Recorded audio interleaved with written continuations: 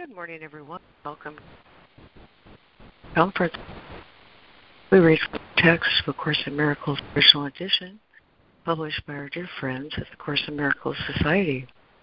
You can access an online copy of the original edition by going to jcim.net, or if you mouse over the link at top for online edition, you'll see the link to read ACIMOE.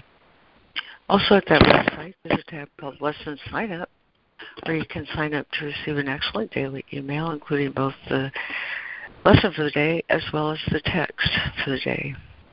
My name is Lori Cameron. This call is Monday through Friday from about 9:15 to about 11 a.m. Eastern. And today we continue our reading of Chapter 18, The Dream and the Reality, with Section 8, I Need Do Nothing. We're also mindful of our lesson today, review lesson 206, and like each of these 20 lessons, it's preceded with the idea, I am not a body, I am free, for I am still as God created me. Today we're reviewing lesson 186, Salvation of the World Depends on Me. And by way of opening this morning, oh boy, this is a really great poem. As regards what depends on me. The poem is called The Inner Garden, and it's by Sam Yau, Y-A-U. It goes like this. There was a time you worried people would not be kind. Life would deal you a bad hand. There is a garden inside of you. You are its sole caretaker. You can plant flowers of love. You can sow seeds of wisdom. When your garden is safe, your world is safe. When it is beautiful, your world is beautiful. When it is peaceful, you become a peacemaker. Your happiness comes from within. No one can take it away from you. When you are full inside, you see the half full in the world and fill it.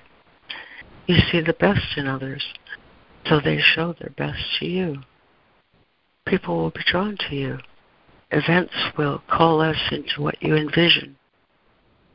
Your outer journey takes you to the four corners of the earth. Your inner one traverses across the universe. There is no outside world. Every time you look outward, it is a projection. Tend your garden well. Live inside out. The world you experience is within you. Oh boy, isn't that a great poem for salvation of the world depends on me. Yeah, that was great. Excellent. Thank you.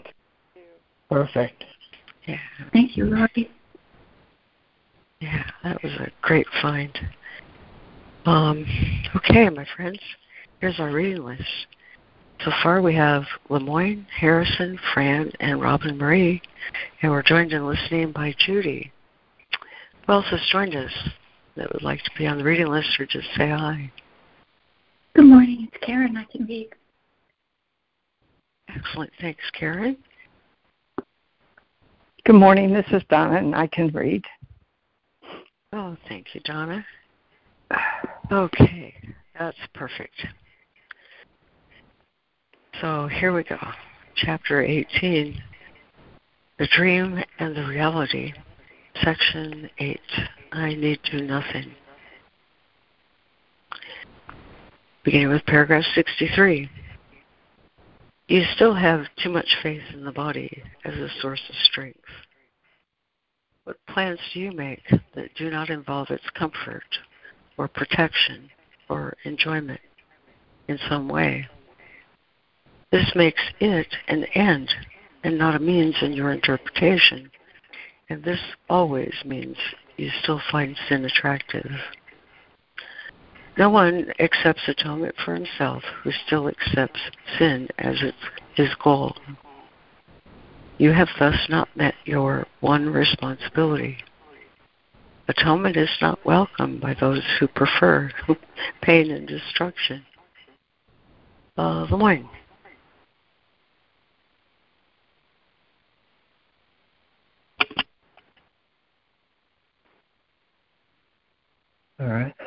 Chapter 18, The Dream and the Reality. Section 8, I need do nothing.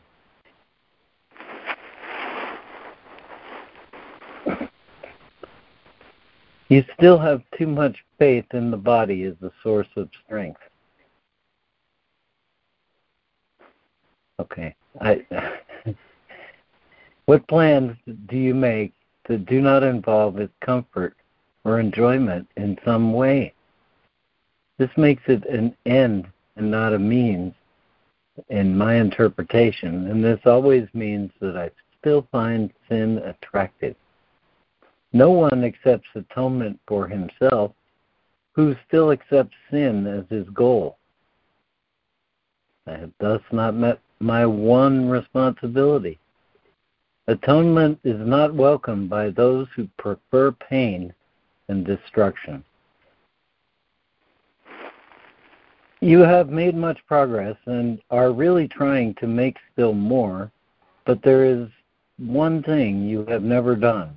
Not for one instant have you utterly forgotten the body.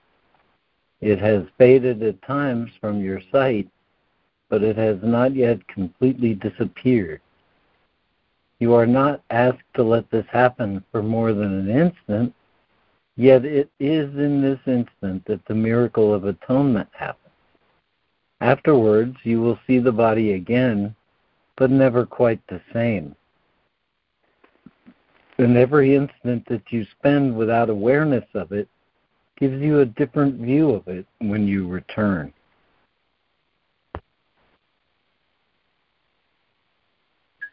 Thank you, Lemoyne. And Harrison.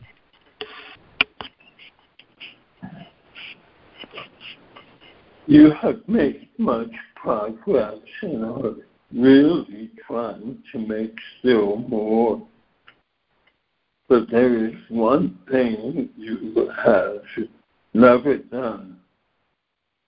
Not for one instant have you utterly forgotten the body. It has faded at times from your sight, but it has not yet completely disappeared. You are not asked to let this happen for more than an instant. Yet it is in this instant that the miracle of atonement happens. Afterwards, you will see the body again, but never quite the same. And every instant that you spend without awareness of it gives you a different view of it when you return. 65. At no single instant does the body exist at all. At no single instant does the body exist at all. It is always remembered or anticipated, but never experienced just now. Only its past and future make it seem real. Time controls it entirely. For sin is never present. In any single instant, the attraction of guilt would be experienced as pain and nothing else, and would be avoided. It has no attraction now. Its whole attraction is imaginary and therefore must be thought of in the past or in the future.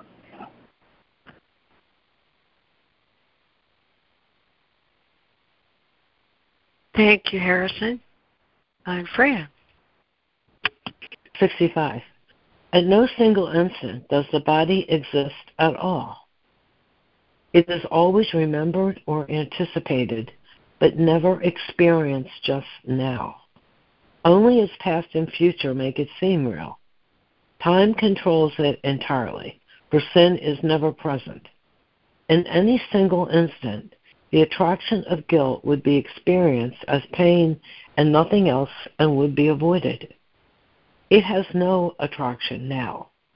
Its whole attraction is imaginary and therefore must be thought of in the past or in the future. 66. It is impossible to accept the holy instant without reservation unless just for an instant you are willing to see no past or future. You cannot prepare for it without placing it in the future. Release is giving you the instant you desire it. Many have spent a lifetime in preparation and have indeed achieved their instance of success. This course does not attempt to teach more than they learned in time, but it does aim at saving time.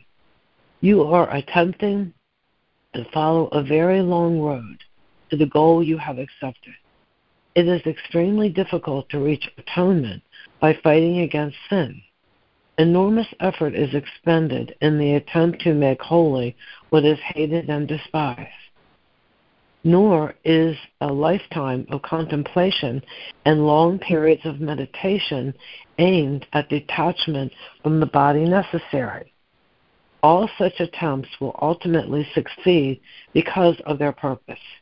Yet the means are tedious and very time-consuming, for all of them look to the future for release from a state of present unworthiness and inadequacy. Thank you, Fran. And Robin Marie.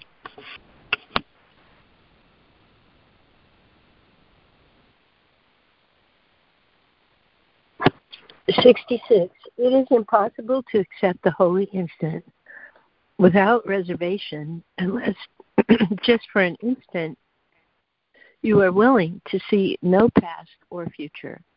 You cannot prepare for it without placing it in the future. Release is given you the instant you desire it. Many have spent a lifetime in preparation and have indeed achieved their instance of success. This course does not attempt to teach more than they learned in time, but it does aim at saving time. You are attempting to follow a very long road to the goal you have accepted. It is extremely difficult to reach atonement by fighting against sin. Enormous effort is expended in the attempt to make holy what is hated and despised. Nor is a lifetime of contemplation and long periods of meditation aimed at detachment from the body necessary. All such attempts will ultimately succeed because of their purpose. Yet the means are tedious and very time-consuming, for all of them look to the future for release from a state of present unworthiness and inadequacy. 67. Your way will be different, not in purpose, but in means. A holy relationship is a means of saving time. One instant spent together restores the universe to both of you. You are prepared. Now you need but to remember you need do nothing. It would be far more profitable now merely to concentrate on this than to consider what you should do. When peace comes at last to those who wrestle with temptation and fight against the giving into sin, when the light comes at last into the mind given to contemplation, or when the goal is finally achieved by anyone, it always comes with just one happy realization, quote, I need do nothing, unquote. Thank you, Robin Marie. And Karen. 67. Your way will be different, not in purpose, but in means. A holy relationship is a means of saving time. One instant spent together restores the universe to both of you. You are prepared. Now you need but to remember you need do nothing. It would be far more profitable now merely to concentrate on this than to consider what you should do.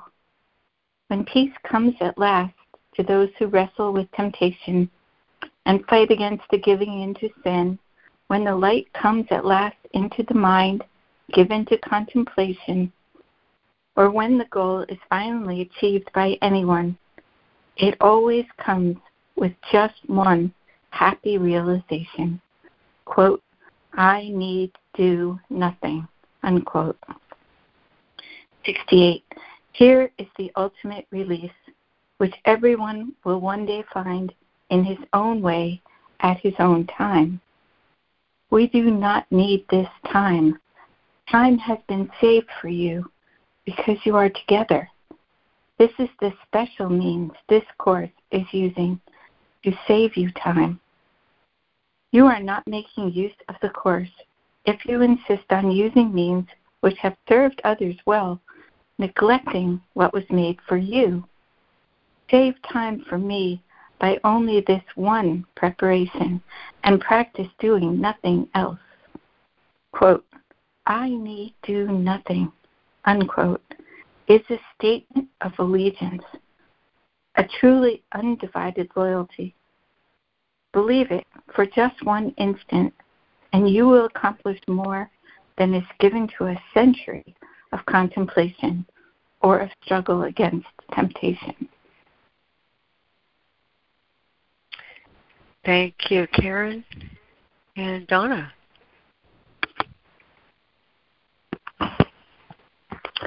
"68. Here is the ultimate release, which everyone will one day find in his own way, at his own time. We do not need this time. Time has been saved for you because you are together. This is a special means this course is using to save you time. You are not making use of the course if you insist on using means which have served others well, neglecting what was made for you. Save time for me by only this one preparation and practice doing nothing else. Quote, I need do nothing. End quote, is a statement of allegiance, a truly undivided loyalty. Believe it for just one instant, and you will accomplish more than is given to a century of contemplation or of struggle against temptation. 69. To do anything involves the body, and if you recognize you need do nothing, you have withdrawn the body's value from your mind. Here is the quick and open door through which you slept past centuries of effort and escaped from time. This is the way in which sin loses all attraction right now. For here is time denied, and past and future are gone. We need do nothing, has no need for time. Who need do nothing, has no need for time. To do nothing is to rest and make a place within you where the activity of the body ceases to demand attention. Into this place the Holy Spirit comes and there abides. He will remain when you forget and the body's activities return to occupy your conscious mind.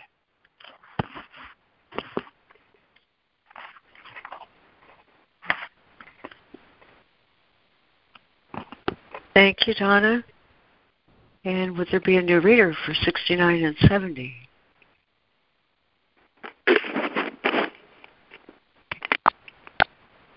This is Sandra. I can read.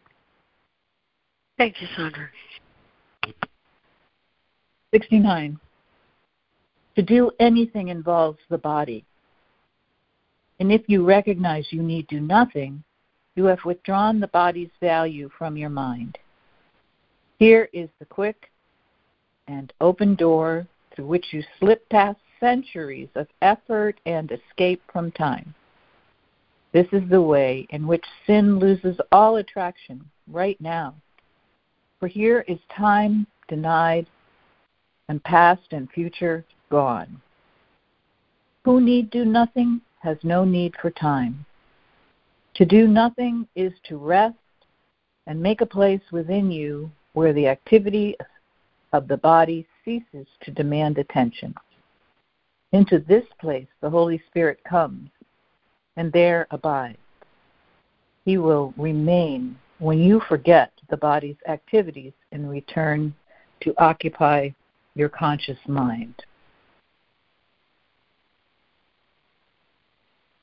70.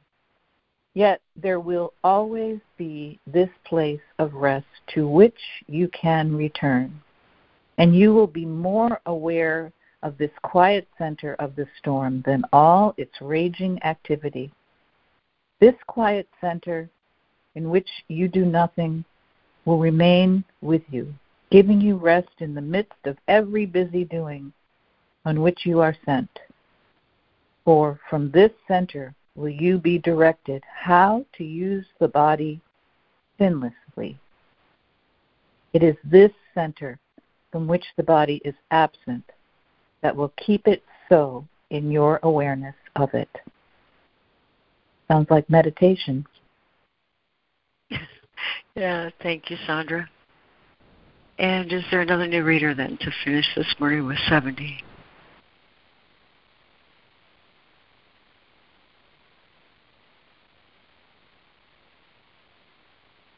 I can do it, Lori.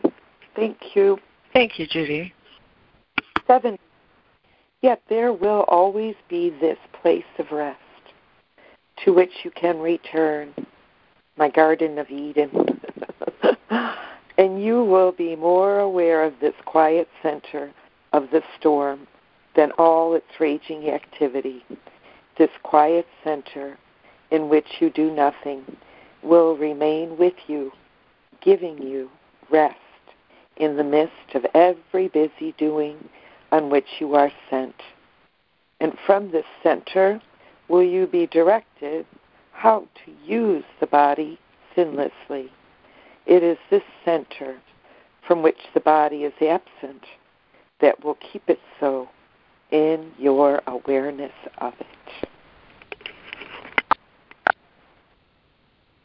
Thank you, Judy, and thank you everyone who read this morning. And like so many days, we're 15 minutes before the top of the hour. And rather than trying to pick one piece of this, it would be my preference to read it again, one paragraph at a time in reverse order. Does that sound okay? Sounds great. Oh, yes. Okay. All right. So we added at the end after Donna, Sandra, and Judy.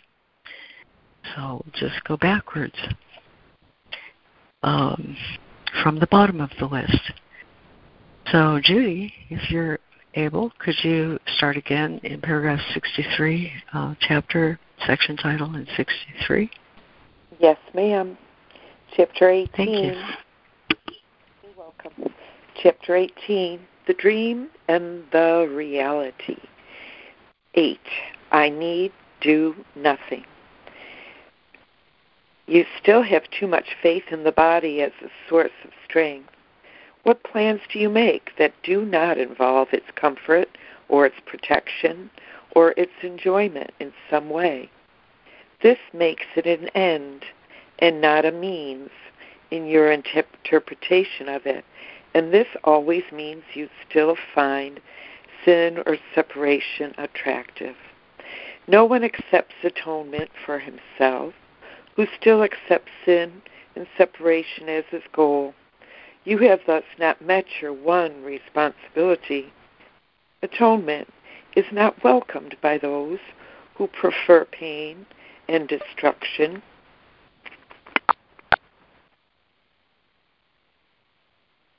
Thank you, Judy. And Sandra. 64. You have made much progress and are really trying to make still more. But there is one thing you have never done. Not for one instant have you utterly forgotten the body. It has faded at times from your sight, but it has not yet completely disappeared. You are not asked to let this happen for more than an instant, yet it is this instant that the miracle of atonement happens. Afterwards, you will see the body again, but never quite the same. And every instant that you spend without awareness of it gives you a different view of it when you return.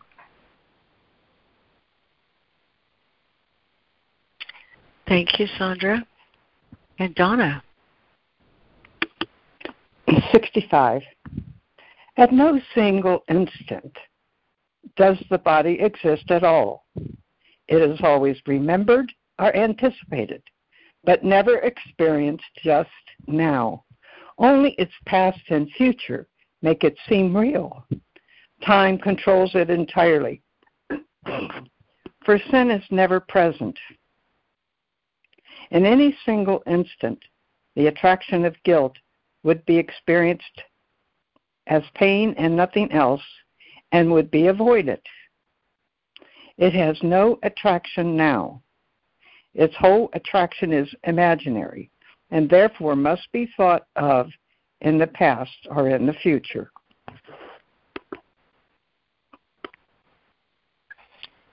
Thank you, Donna. And Karen. 66. It is impossible to accept the holy instant without reservation unless, just for an instant, you are willing to see no past or future. You cannot prepare for it without placing it in the future. Release is given you the instant you desire it. Many have spent a lifetime in preparation and have indeed achieved their instance of success. This course does not attempt to teach more than they learned in time, but it does aim at saving time. You are attempting to follow a very long road to the goal you have accepted. It is extremely difficult to reach atonement by fighting against sin. Enormous effort is expended in the attempt to make holy what is hated and despised. Nor is a lifetime of contemplation and long periods of meditation aimed at detachment from the body necessary. All such attempts will ultimately succeed because of their purpose, yet the means are tedious and very time-consuming, for all of them look to the future for release from a state of present unworthiness and inadequacy.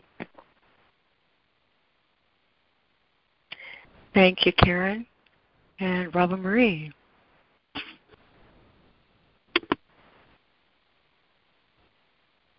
You're different, not in purpose, but in means. A holy relationship is a means of saving time.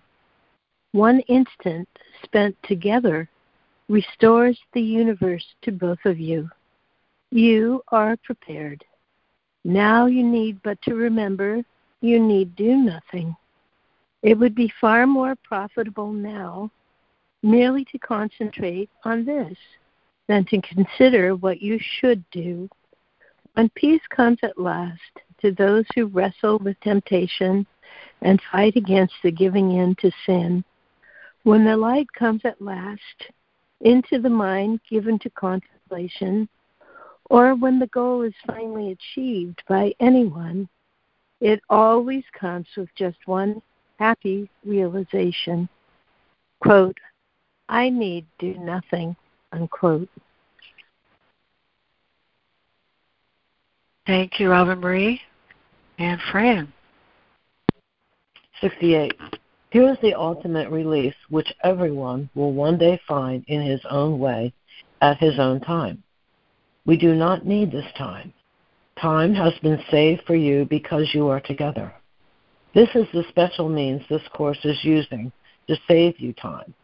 You are not making use of the Course if you insist on using means which have served others well, neglecting what was made for you.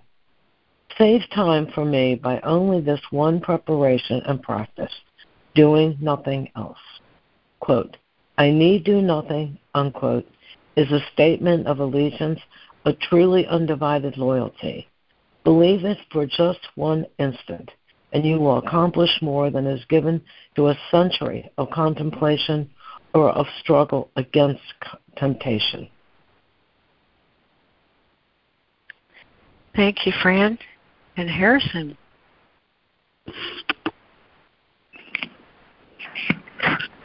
Are we reading just one paragraph?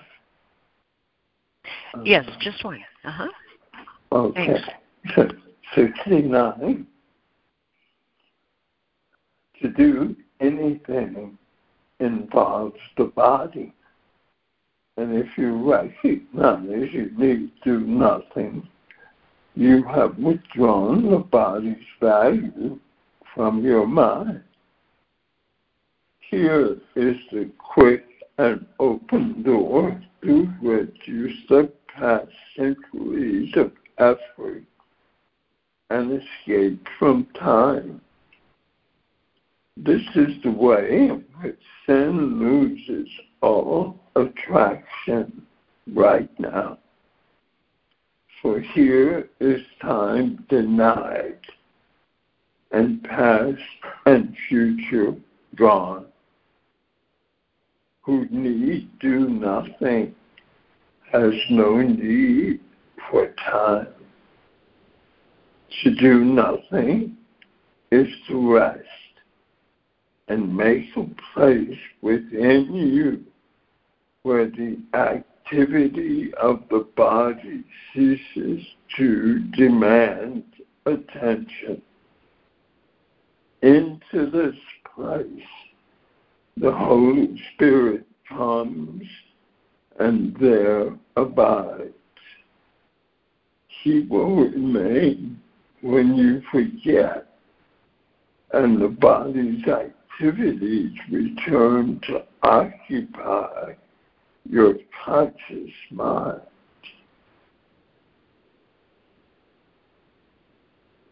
Thank you, Harrison. And Lemoyne.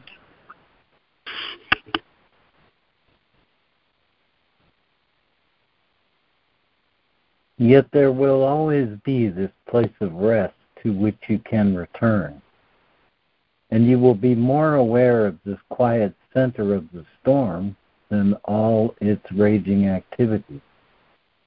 This quiet center, in which you do nothing, will remain with you, giving you rest in the midst of every busy doing on which you are sent. For from this center you will be directed how to use the body sinlessly. It is this center from which the body is absent that will keep it so in your awareness of it.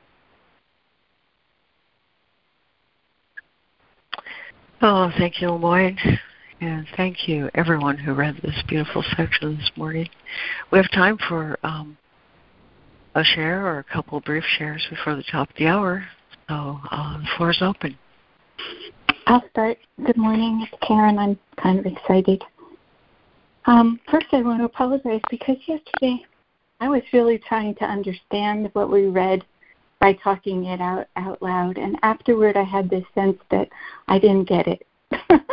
I didn't quite get what I was I didn't get the truth out of what I was trying to hash out.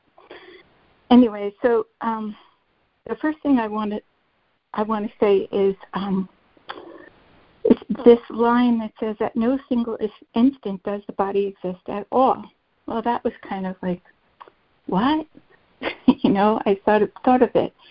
And then I heard in my heart, mind from the Holy Spirit that this body that I think is, whatever it is, I think it is really just an accumulation of thought forms and emotions from the past.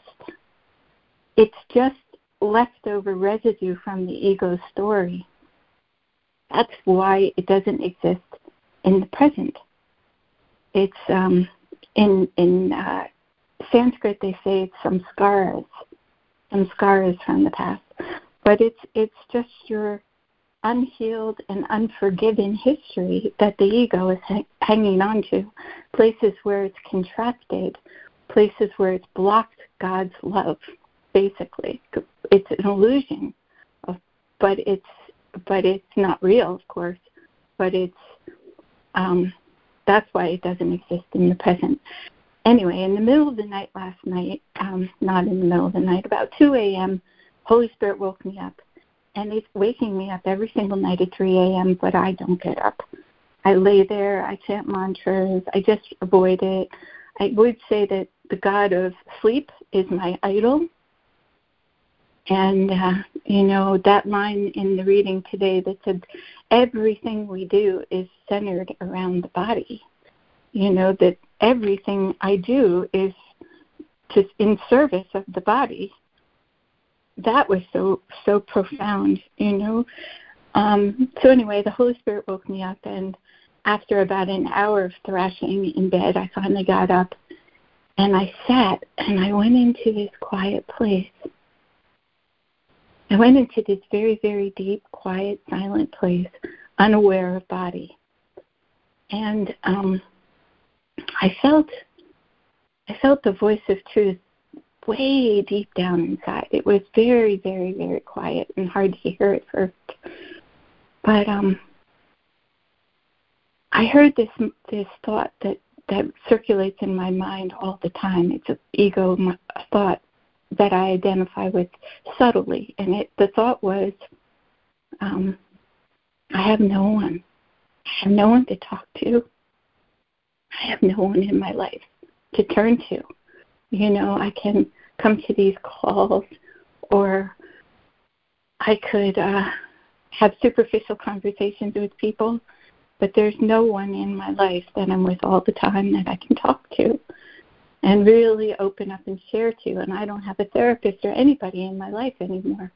And so the theme was, the core thought, core belief was, I have no one to turn to. And I just observed that. And then it was like a power came, and it said, God is love. God has always, always loved you. God loves everyone and everything. Love is what holds us all in life. The tree, the air. God is like the air. Love is like the air. It is completely all pervasive. And all we have to do is open to it. That's all. Never ever alone. There's no such thing as being alone. To have no one to turn to and no one to talk to is such a lie. It's an illusion of the ego mind. The alternative is to just open and accept the love that's here. And this love is not personal, so it has no specialness. It doesn't go to one person and not someone else. That love is so essential to what we are. It's the source and the substratum of everything we are, that nothing can exist outside of it. There's no opposite, like Reverend Pam was always love without opposite. There is no opposite. Everything else is a falsehood. Every story my mind tells me is a falsehood.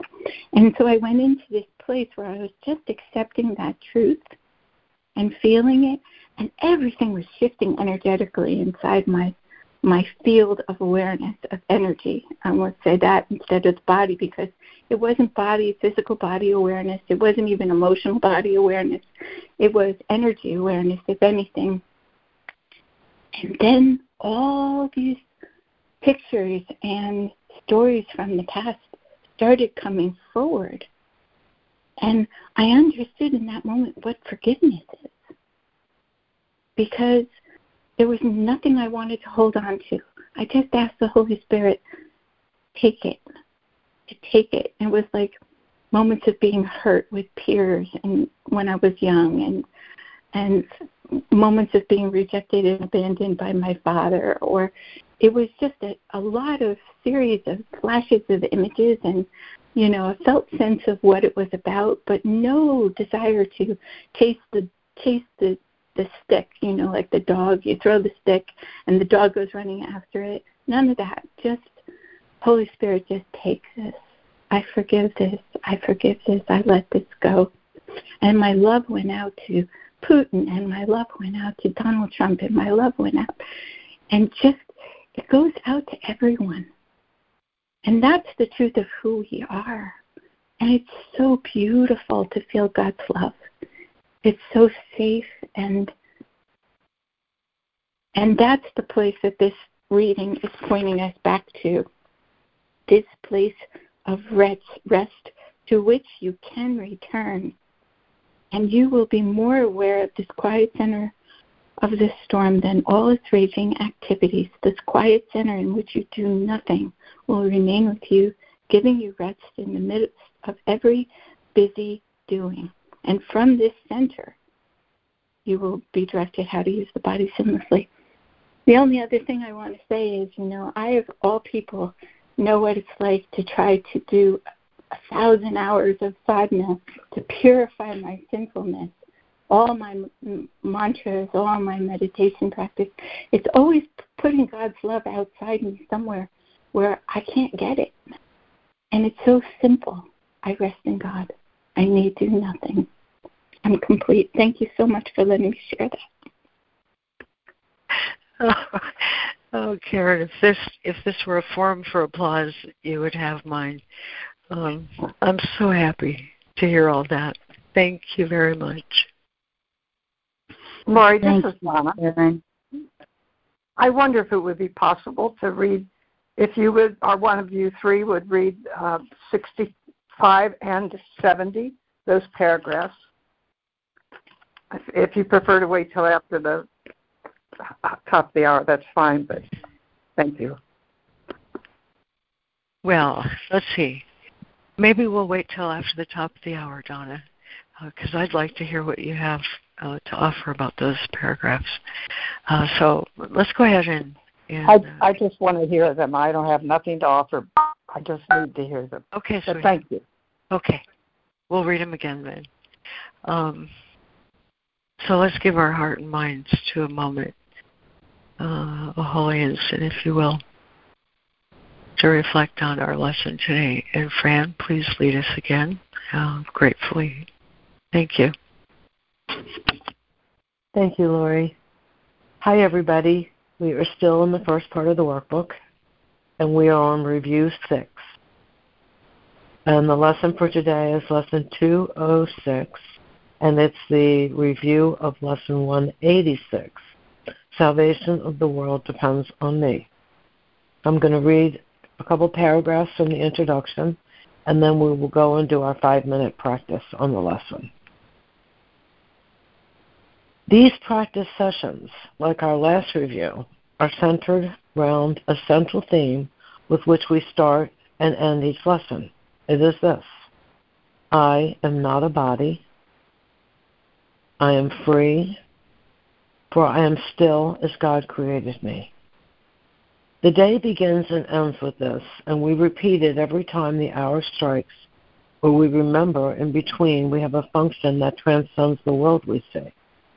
Beyond this, and a repetition of a special thought we practice for this day, no forms of exercise is urged except a deep relinquishment of everything that clutters up the mind and makes it deaf to reason, sanity, and simple truth. We will attempt to get beyond all words and special forms of practicing for this review, but we attempt this time to reach a quickened pace along a shorter path to the serenity and peace of God. We merely close our eyes and then forget all that we thought we knew and understood, For thus is freedom given us from all we did not know and fail to understand. Now we'll go over to the lesson. Lesson 206. I am not a body, I am free, for I am still as God created me. Salvation of the world depends on me. I am entrusted with the gifts of God because I am His Son, and I would give His gifts where He intended them to be. I am not a body, I am free, for I am still as God created me. We'll take our 5 minutes.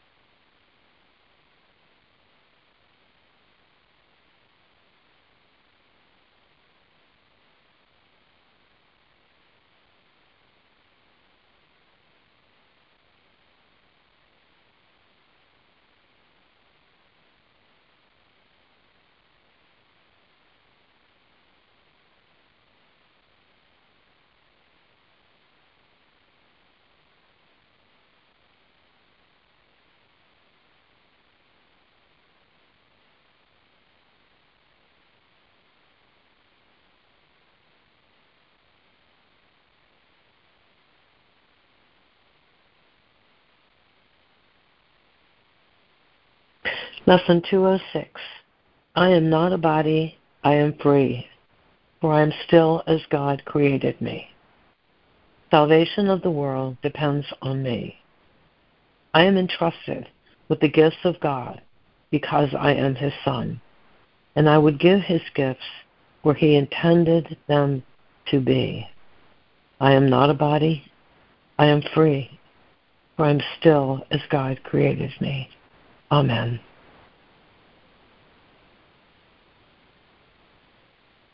Amen. So sweet. Thank you, Fran. Thank you, Fran. Thank you, guys. And Donna, would you remind me which paragraphs, please? 65 and 70. And I appreciate it very much. Okay. Would you like to volunteer to read one, or is there a volunteer for 65 and 70 before we open the floor again?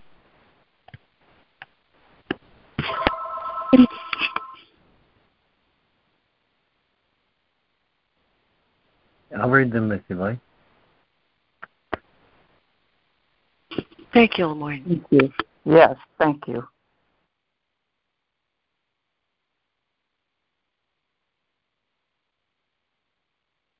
Okay. 65. At no single instant does the body exist at all. It is always remembered or anticipated, but never experienced just now. Only its past and future make it seem real. Time controls it entirely, for sin is never present. In any single instant, the attraction of guilt would be experienced as pain and nothing else, and would be avoided. It has no attraction now. Its whole attraction is imaginary and therefore must be thought of in the past or in the future. And 70, yet there will always be this place of rest to which you can return, and you will be more aware of this quiet center of the storm than all its raging activity. This quiet center, in which you do nothing, will remain with you, giving you rest in the midst of every busy doing on which you are sent. For from this center will you be directed how to use the body sinlessly. It is this center from which the body is absent that will keep it so in your awareness of it.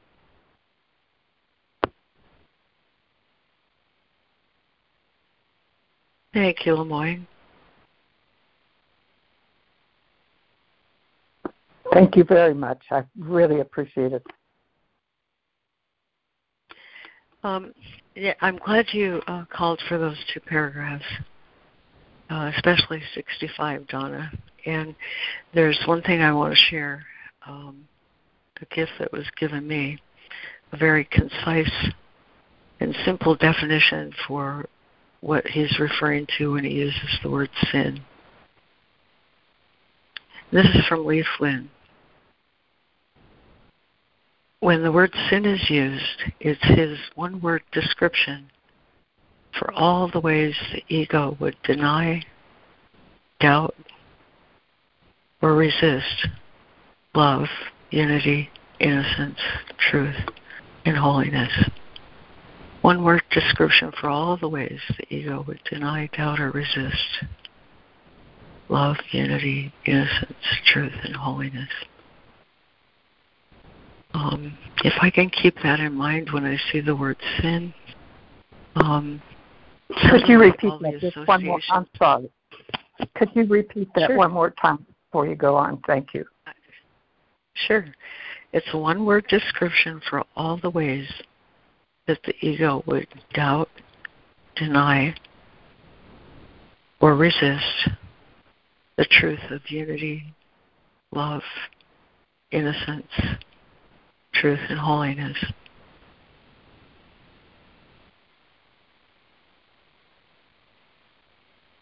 I find that definition very helpful because it obliterates the mind's automatic association with the word guilt to sin.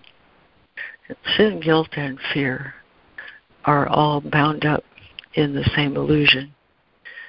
Sin is the belief that the ego has the ability to deny truth.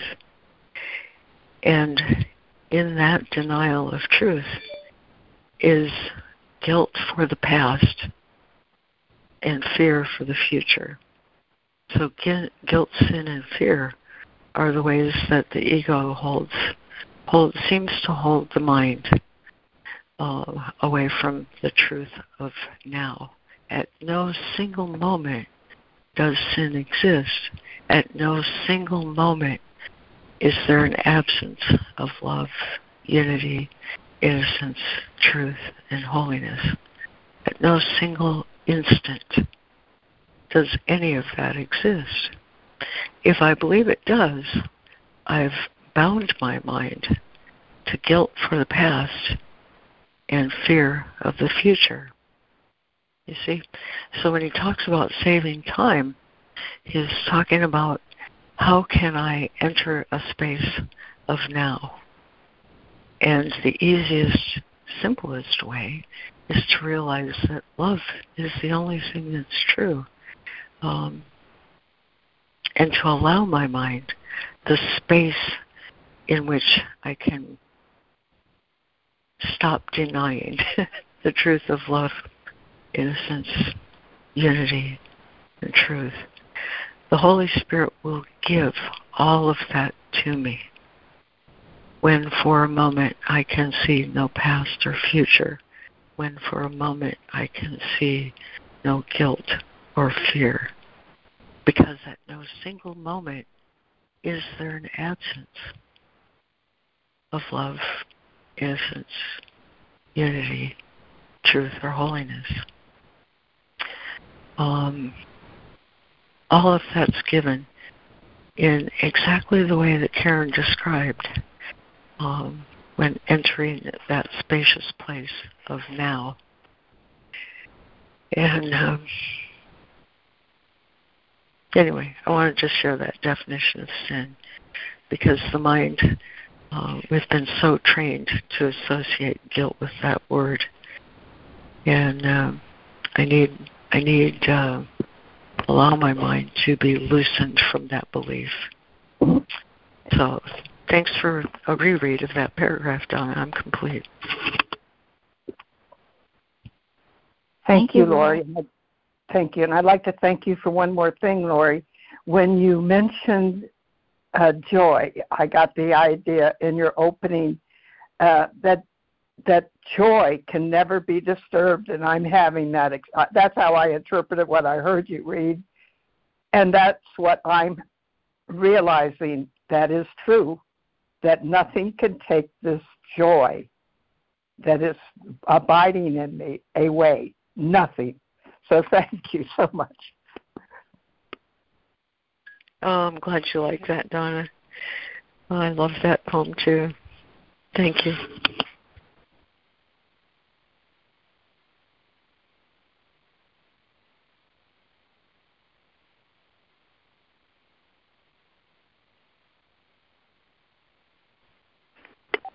Yes, Lori, I wanted to thank you for that poem, too. It reminded me of something that the text spoke very clearly to me of, the Garden of Eden. That's what the Garden of Eden wasn't a place, it wasn't an actual garden, but the metaphor is used, and that it's a state of mind where absolutely nothing is lacking or needed or wanted. It's that desireless place where we know that everything was given to us and that we have no need of anything because we are everything.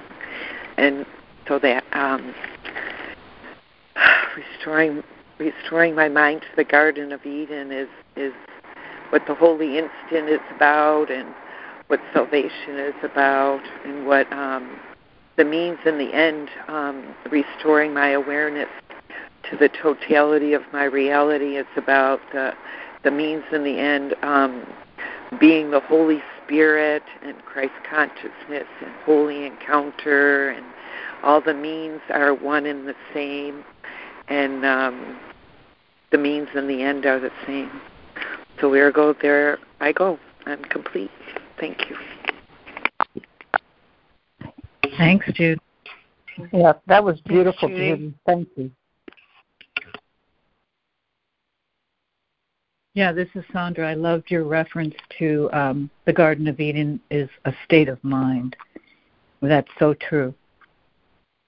And, I need do nothing, and salvation is a part that I must play, salvation of the world.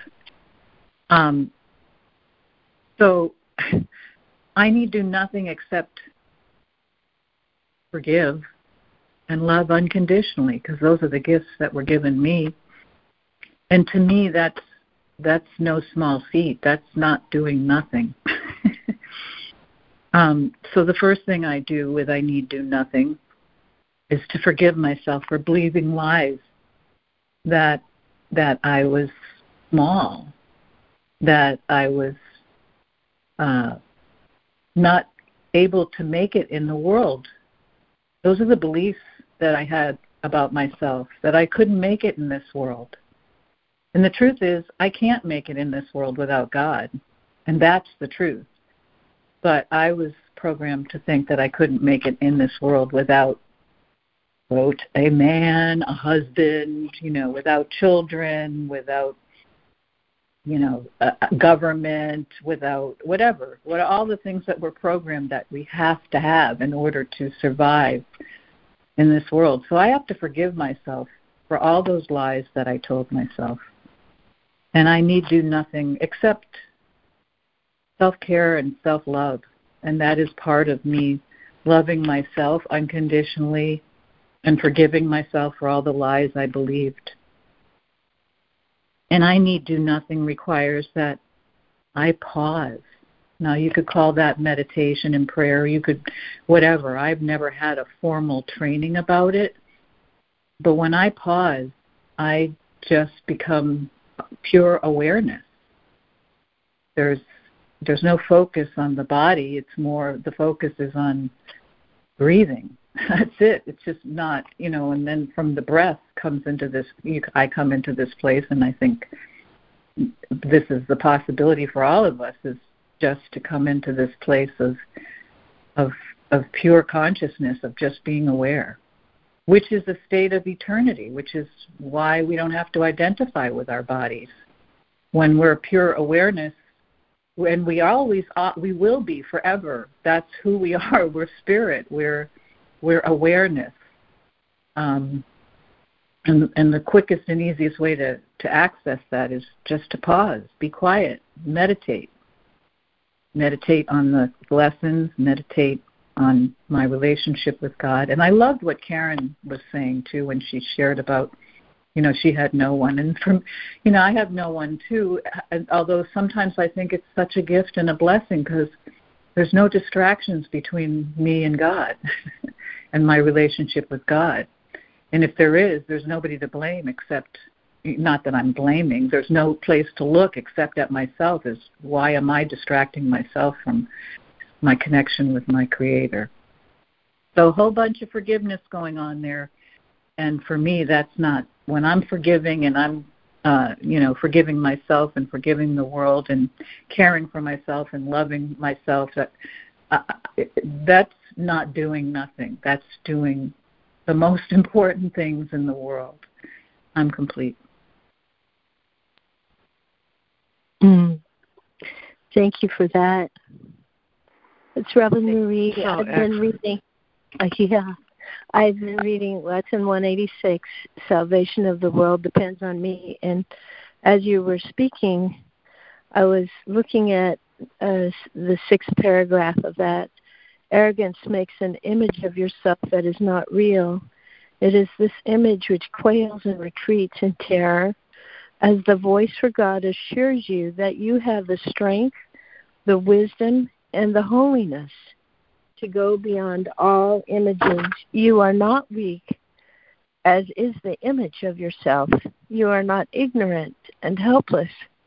Sin cannot tarnish the truth in you, and misery can come not near the holy home of God.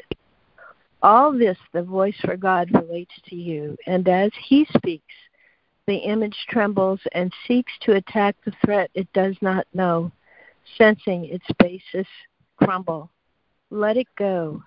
Salvation of the world depends on you and not upon this little pile of dust. What can it tell the Holy Son of God?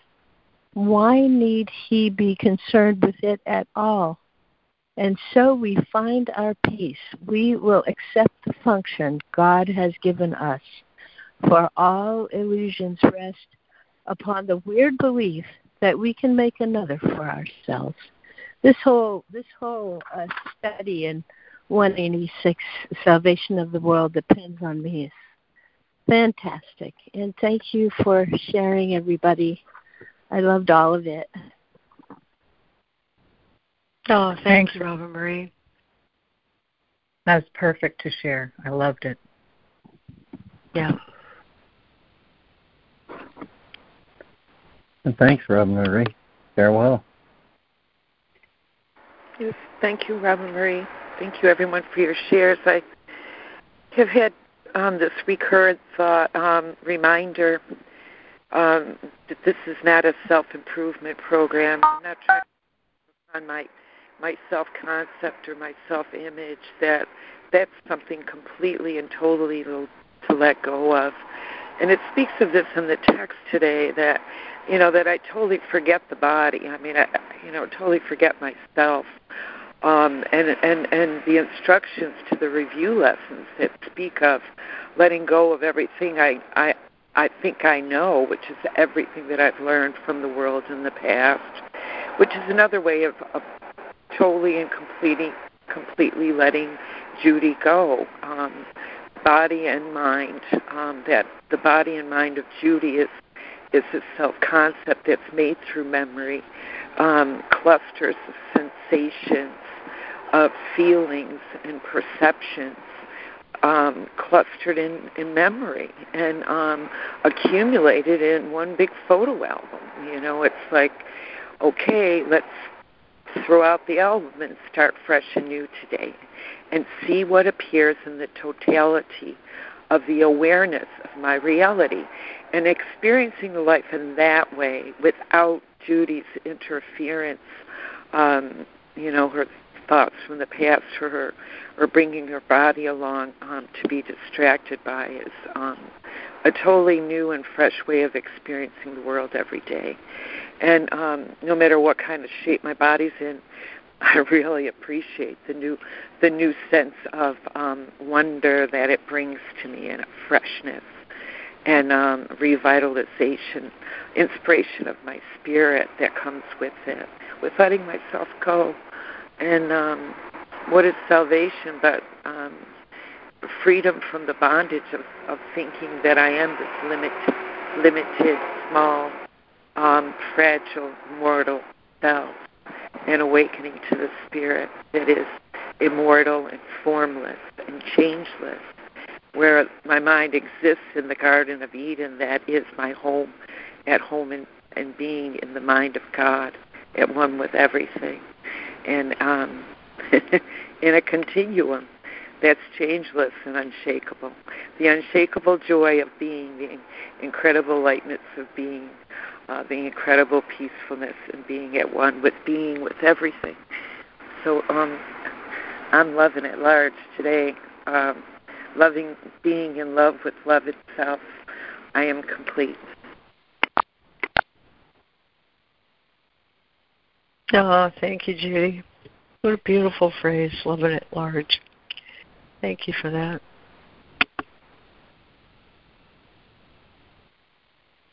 I so appreciate your shares, Judy. This is Sandra, and also others on this call who, even if you do a lot of self-care and self-love, the body can still betray you because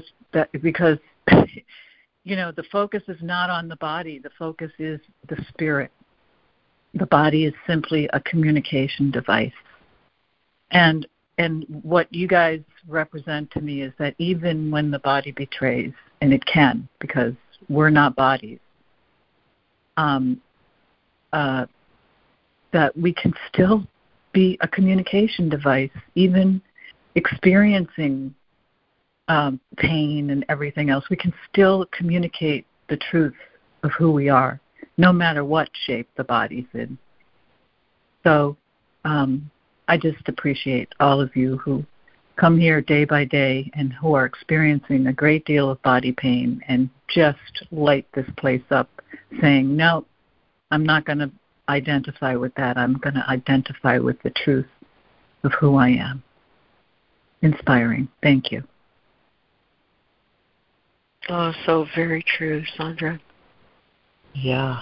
So very true. Thank you. Thank you. And I'll tell you what. Thank you, Sandra. I didn't learn that on my own. That was great, Sandra. Sorry, Judy. I just wanted to say I didn't learn that joy of being light and love extending through the spirit, except the best teachers for me were people who were limping and gimping, and apparently, and it's not in pain because they were so full of the spirit, unbelievably crippled people who looked at me and asked me if I needed help. And that's what lit me up. Their light in them lit me up and helped me to get over thinking about myself and my body. But thank you for the share. Appreciate it.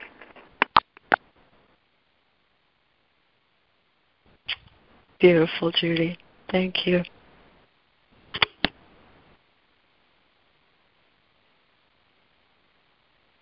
Harrison? Yes.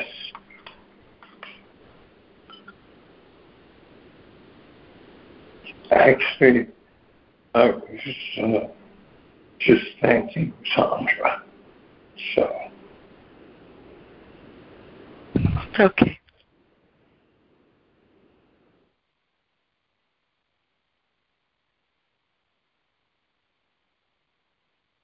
With your vast experience, I didn't want to overlook anything you might offer here today.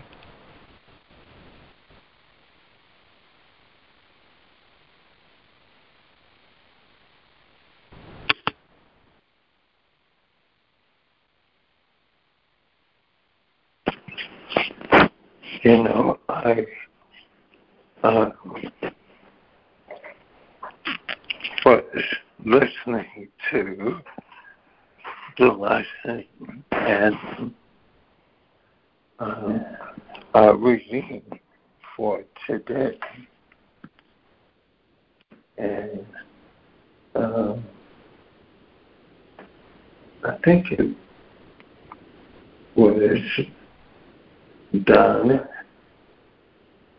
who directed reading to paragraph 65. And the Course always kind of surprises me at its directness. And that first line in 65, at no single instant does the body exist at all.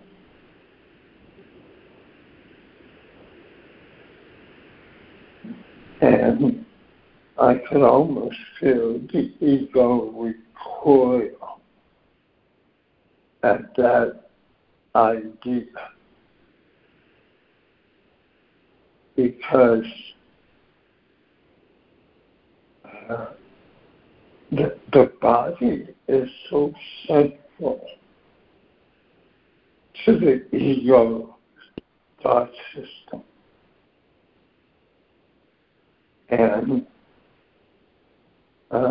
it is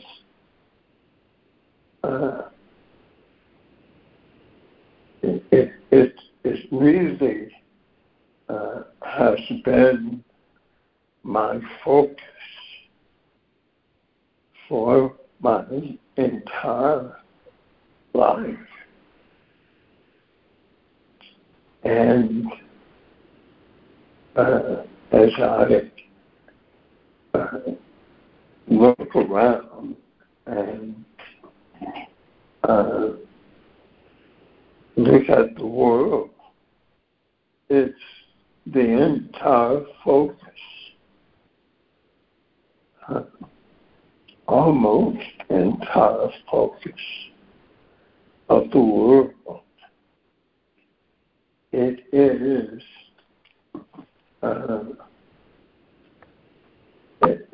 it's the source of fear in the world. Most of us are so afraid of what might happen to the body. And so all of our armaments, all of our plans are designed to protect the body and to be confronted with an idea that says at no single instant does the body exist at all. It's always remembered or anticipated, but never experienced just now. Only its past and future make it seem real. That's extraordinary. And it really paints a picture for me that allows me to place the body in its proper context.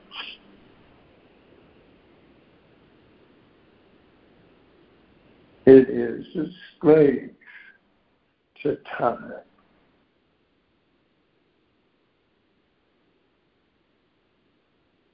And I don't have to be.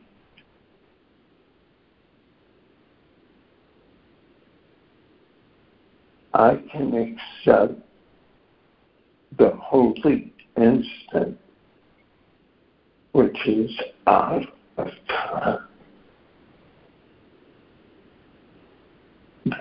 The holy instant is a moment to me where time and space does not exist.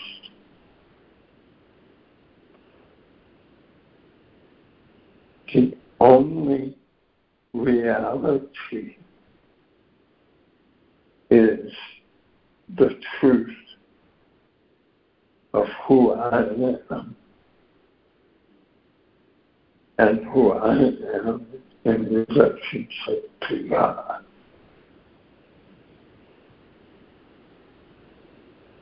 It's the idea of oneness. That's all there is. The idea of oneness is timeless, has no past, no future. It is the eternal now.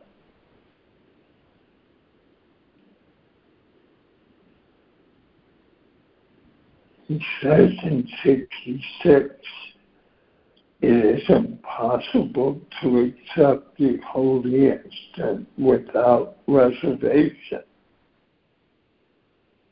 unless just for an instant. You're willing to see no past or future. I'll take it. I'm complete.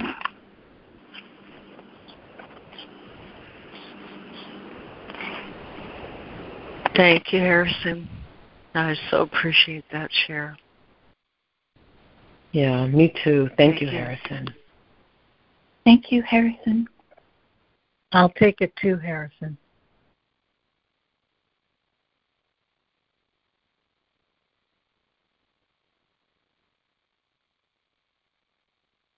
This is Sandra again. I just love that comment. I think I heard you say, I'll take it. Because I said that last night on a meeting that I was in, and it was just like, here we are giving a way out of here. And that's to pause and be in the moment, which is all we have really. And this by me being totally present in this moment, I'm including eternity. So it's like what we're given as a way out of this place is it's so simple and it's so easy and yet so difficult to let go of the ego. But I'm willing and I want it, and so I'll just keep on trucking until I do completely let go of the ego and I achieve the at-one-ment, the atonement. But I'm just celebrating because it's like, I'll take it. This is the best plan ever. I'm complete.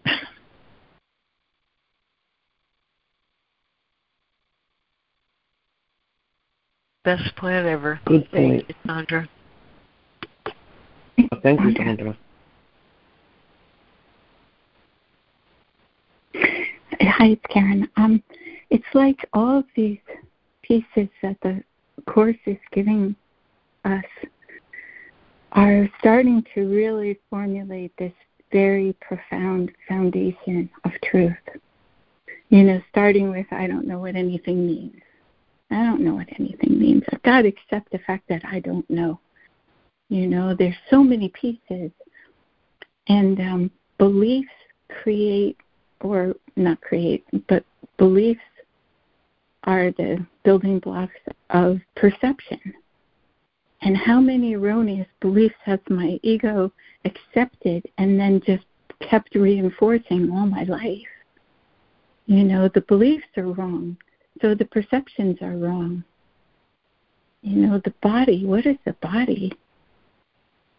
Even yesterday I couldn't really tease it out what it meant, but that's okay because this is a learning process. Every day it deepens.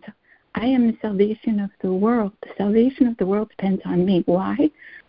If I open to the love of God, if I accept God's love, and if I accept God's love, then all my ego stories in my mind have to be let go of because they can't stand if I accept God's love. And that it's here right now, that it's not someplace in the future if I'm good enough, if I atone for my sins enough, if I do enough sadhana, if I do enough seva, if I sacrifice enough and suffer enough to be whole again. No, it's here right now. All we have to do is open and accept it. And if we open and accept it, we are the salvation of the world. It flows through us. It blesses the world with light, with peace, and undoes this nightmare of the ego world reality. The ego world reality is so bad right now. But then again, it's not in the present moment. It's not here in this moment. To believe in that is a choice. To come into the present moment, to really fully feel the moment, is to feel God's love. God's love is right here. The peace is here. The Course in Miracles is just mind-blowing. The idea that we can have it now and I need do nothing. I can just have it right now.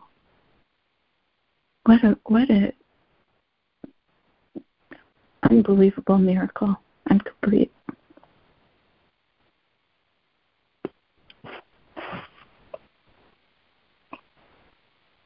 This is Donna. Thank you, Karen. Thank you, Karen. Beautiful. This is Donna, and when Karen was talking, what came up is something that's been kind of coming up, and that is that love is shed abroad through the power of the Holy Spirit, and the light of these daily calls are so incredibly powerful that they are carried across. And all the studying that faithful individuals to the Course to those who live this Course so beautifully is shed abroad as well. I had this experience today. In my study, I wrote the word door to reality is open and can be seen and entered, so to speak. And then I find that word door in our reading, and I have this happen all the time, where something comes to me. And if I lived with that other thing, I would be taking credit for it. But I'm so aware that this is coming to me through the light by the Holy Spirit, which indwells and walks with me on this journey. And these two yesterday and today's readings and dialogues, the sharing, the oneness, carried over to the class I attend on Monday 11, which is a metapsychiatry class. And I came in 10 minutes late because I felt led to really share what I shared with us before I left.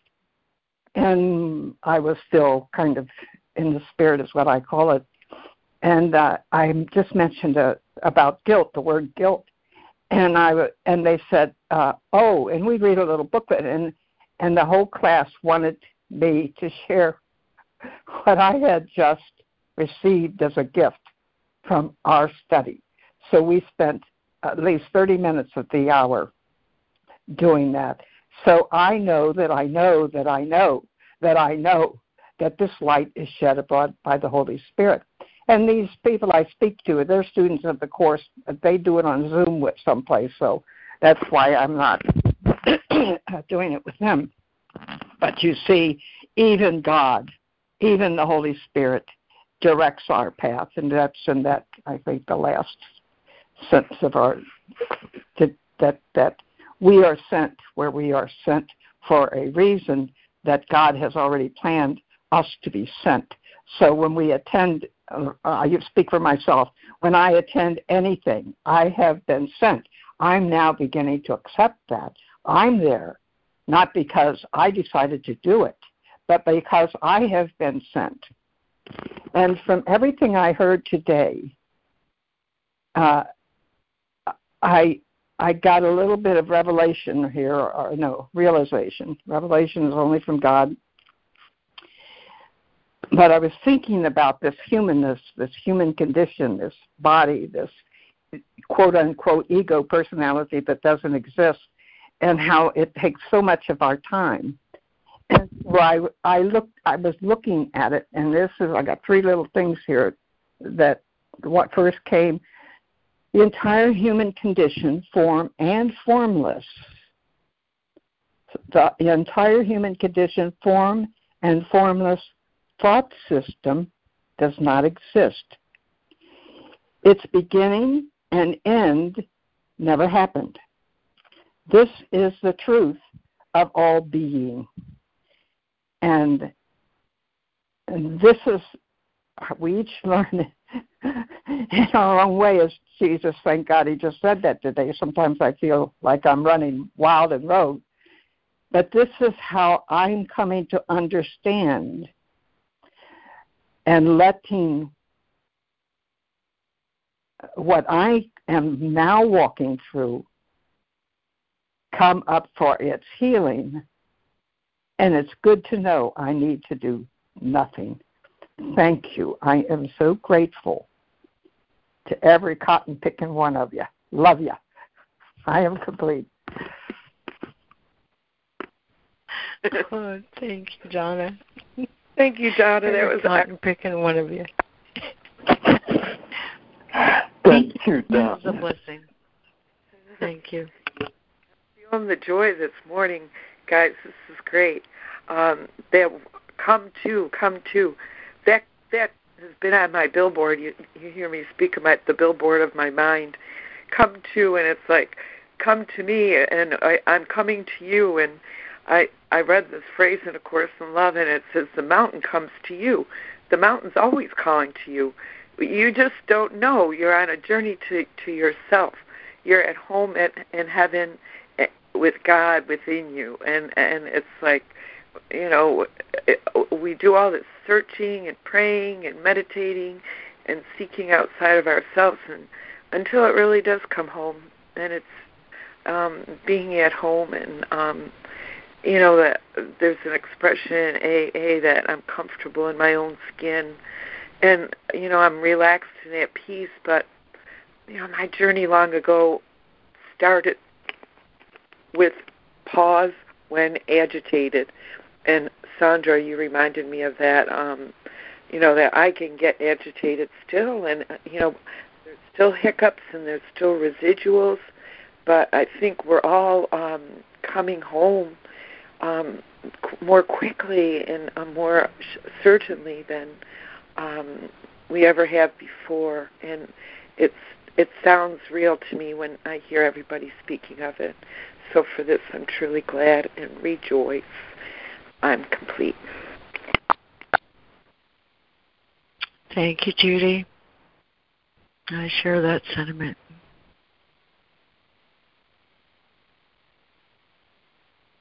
Thank you, Judy.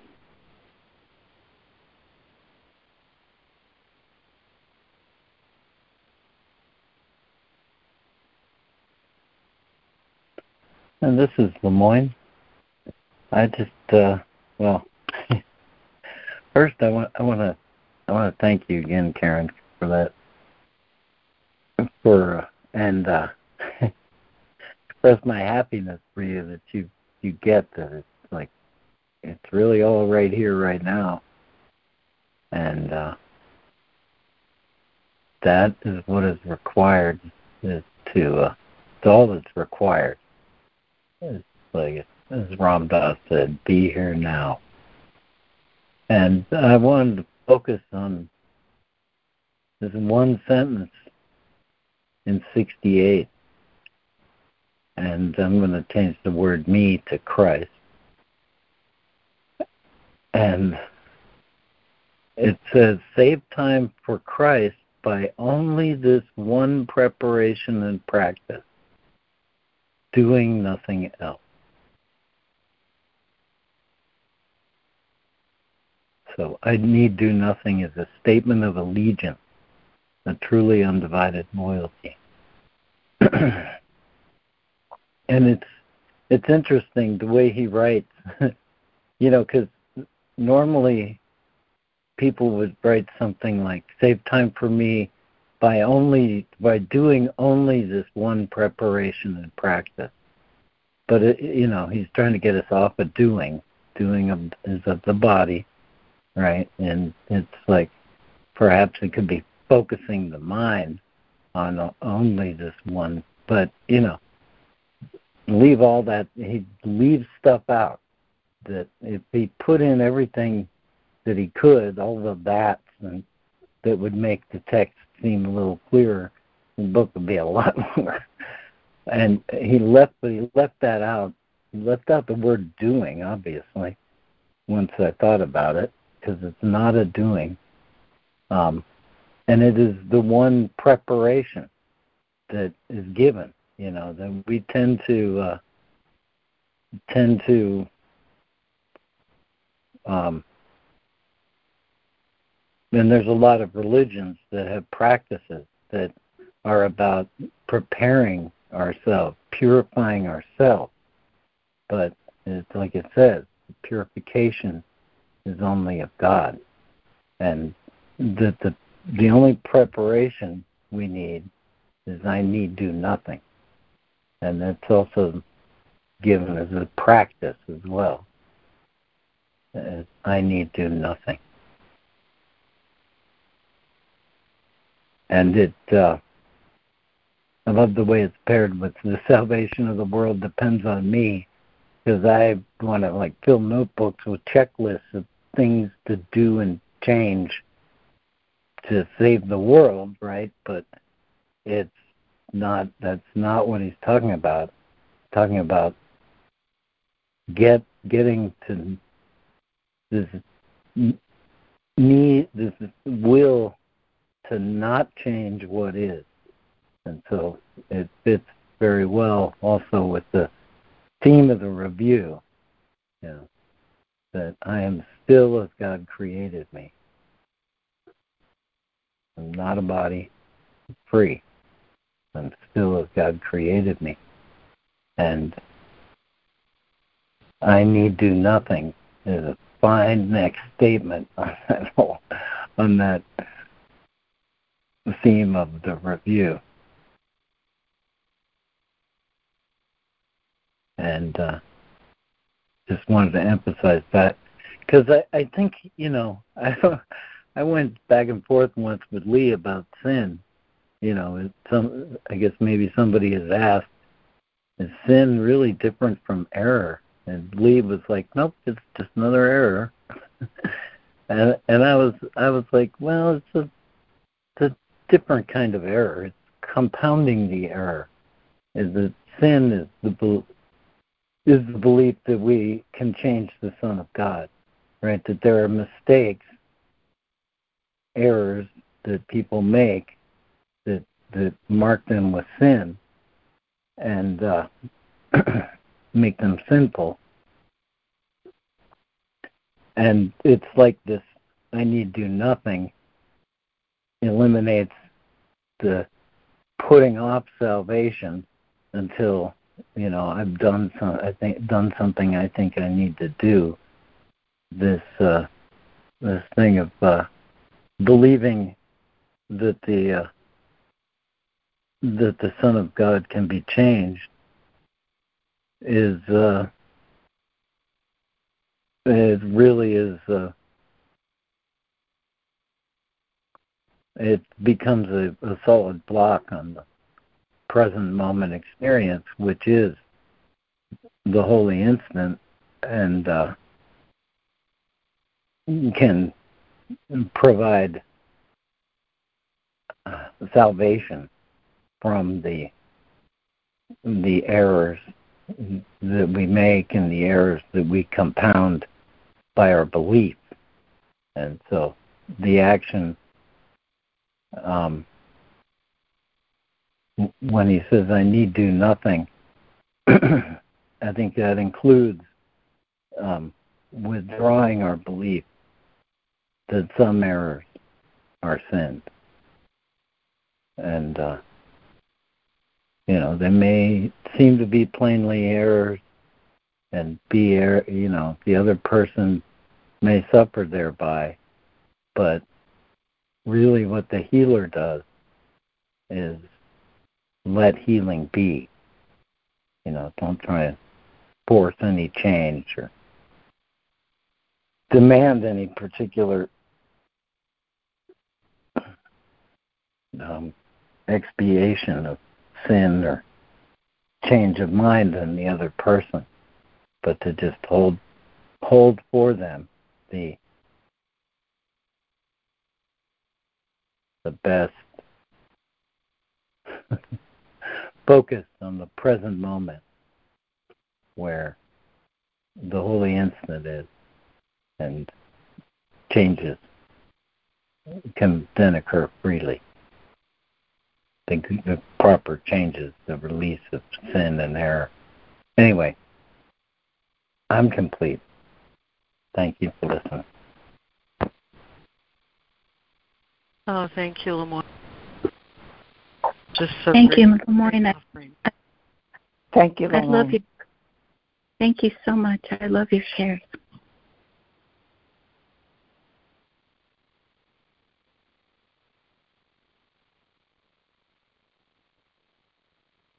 Yeah, I too, Lemoyne. And in light of that share, and because we need to, for the sake of time, end this recording, you led me straight to straight to a beautiful poem. We all know it. But here's what we're really talking about and shedding light on this morning. Each in our own individual ways are speaking the same language, the language of present love. So I'll turn to Rumi to end our call today, and thank you for the gateway, Lemoyne. Out beyond ideas of right doing and wrongdoing, there is a field. I'll meet you there. When the soul lies down in that grass, the world is too full to talk about. Ideas, language, even the phrase each other doesn't make any sense. And in homage to our reading today, that poem goes on to say the door is round and open. Beings are going back and forth between the worlds constantly. Don't go back to sleep. Don't go back to sleep. Because there is this field out beyond ideas of right doing, wrong doing. And when we meet there, we realize the fullness of our souls and can come to recognize that the soul knows that the consciousness of all its brothers is included in its own. Thank you, everyone, for the way you shed light on that for me today. It makes me extremely happy. And I'll end the recording. But, of course, we always stay on the call. Thank you.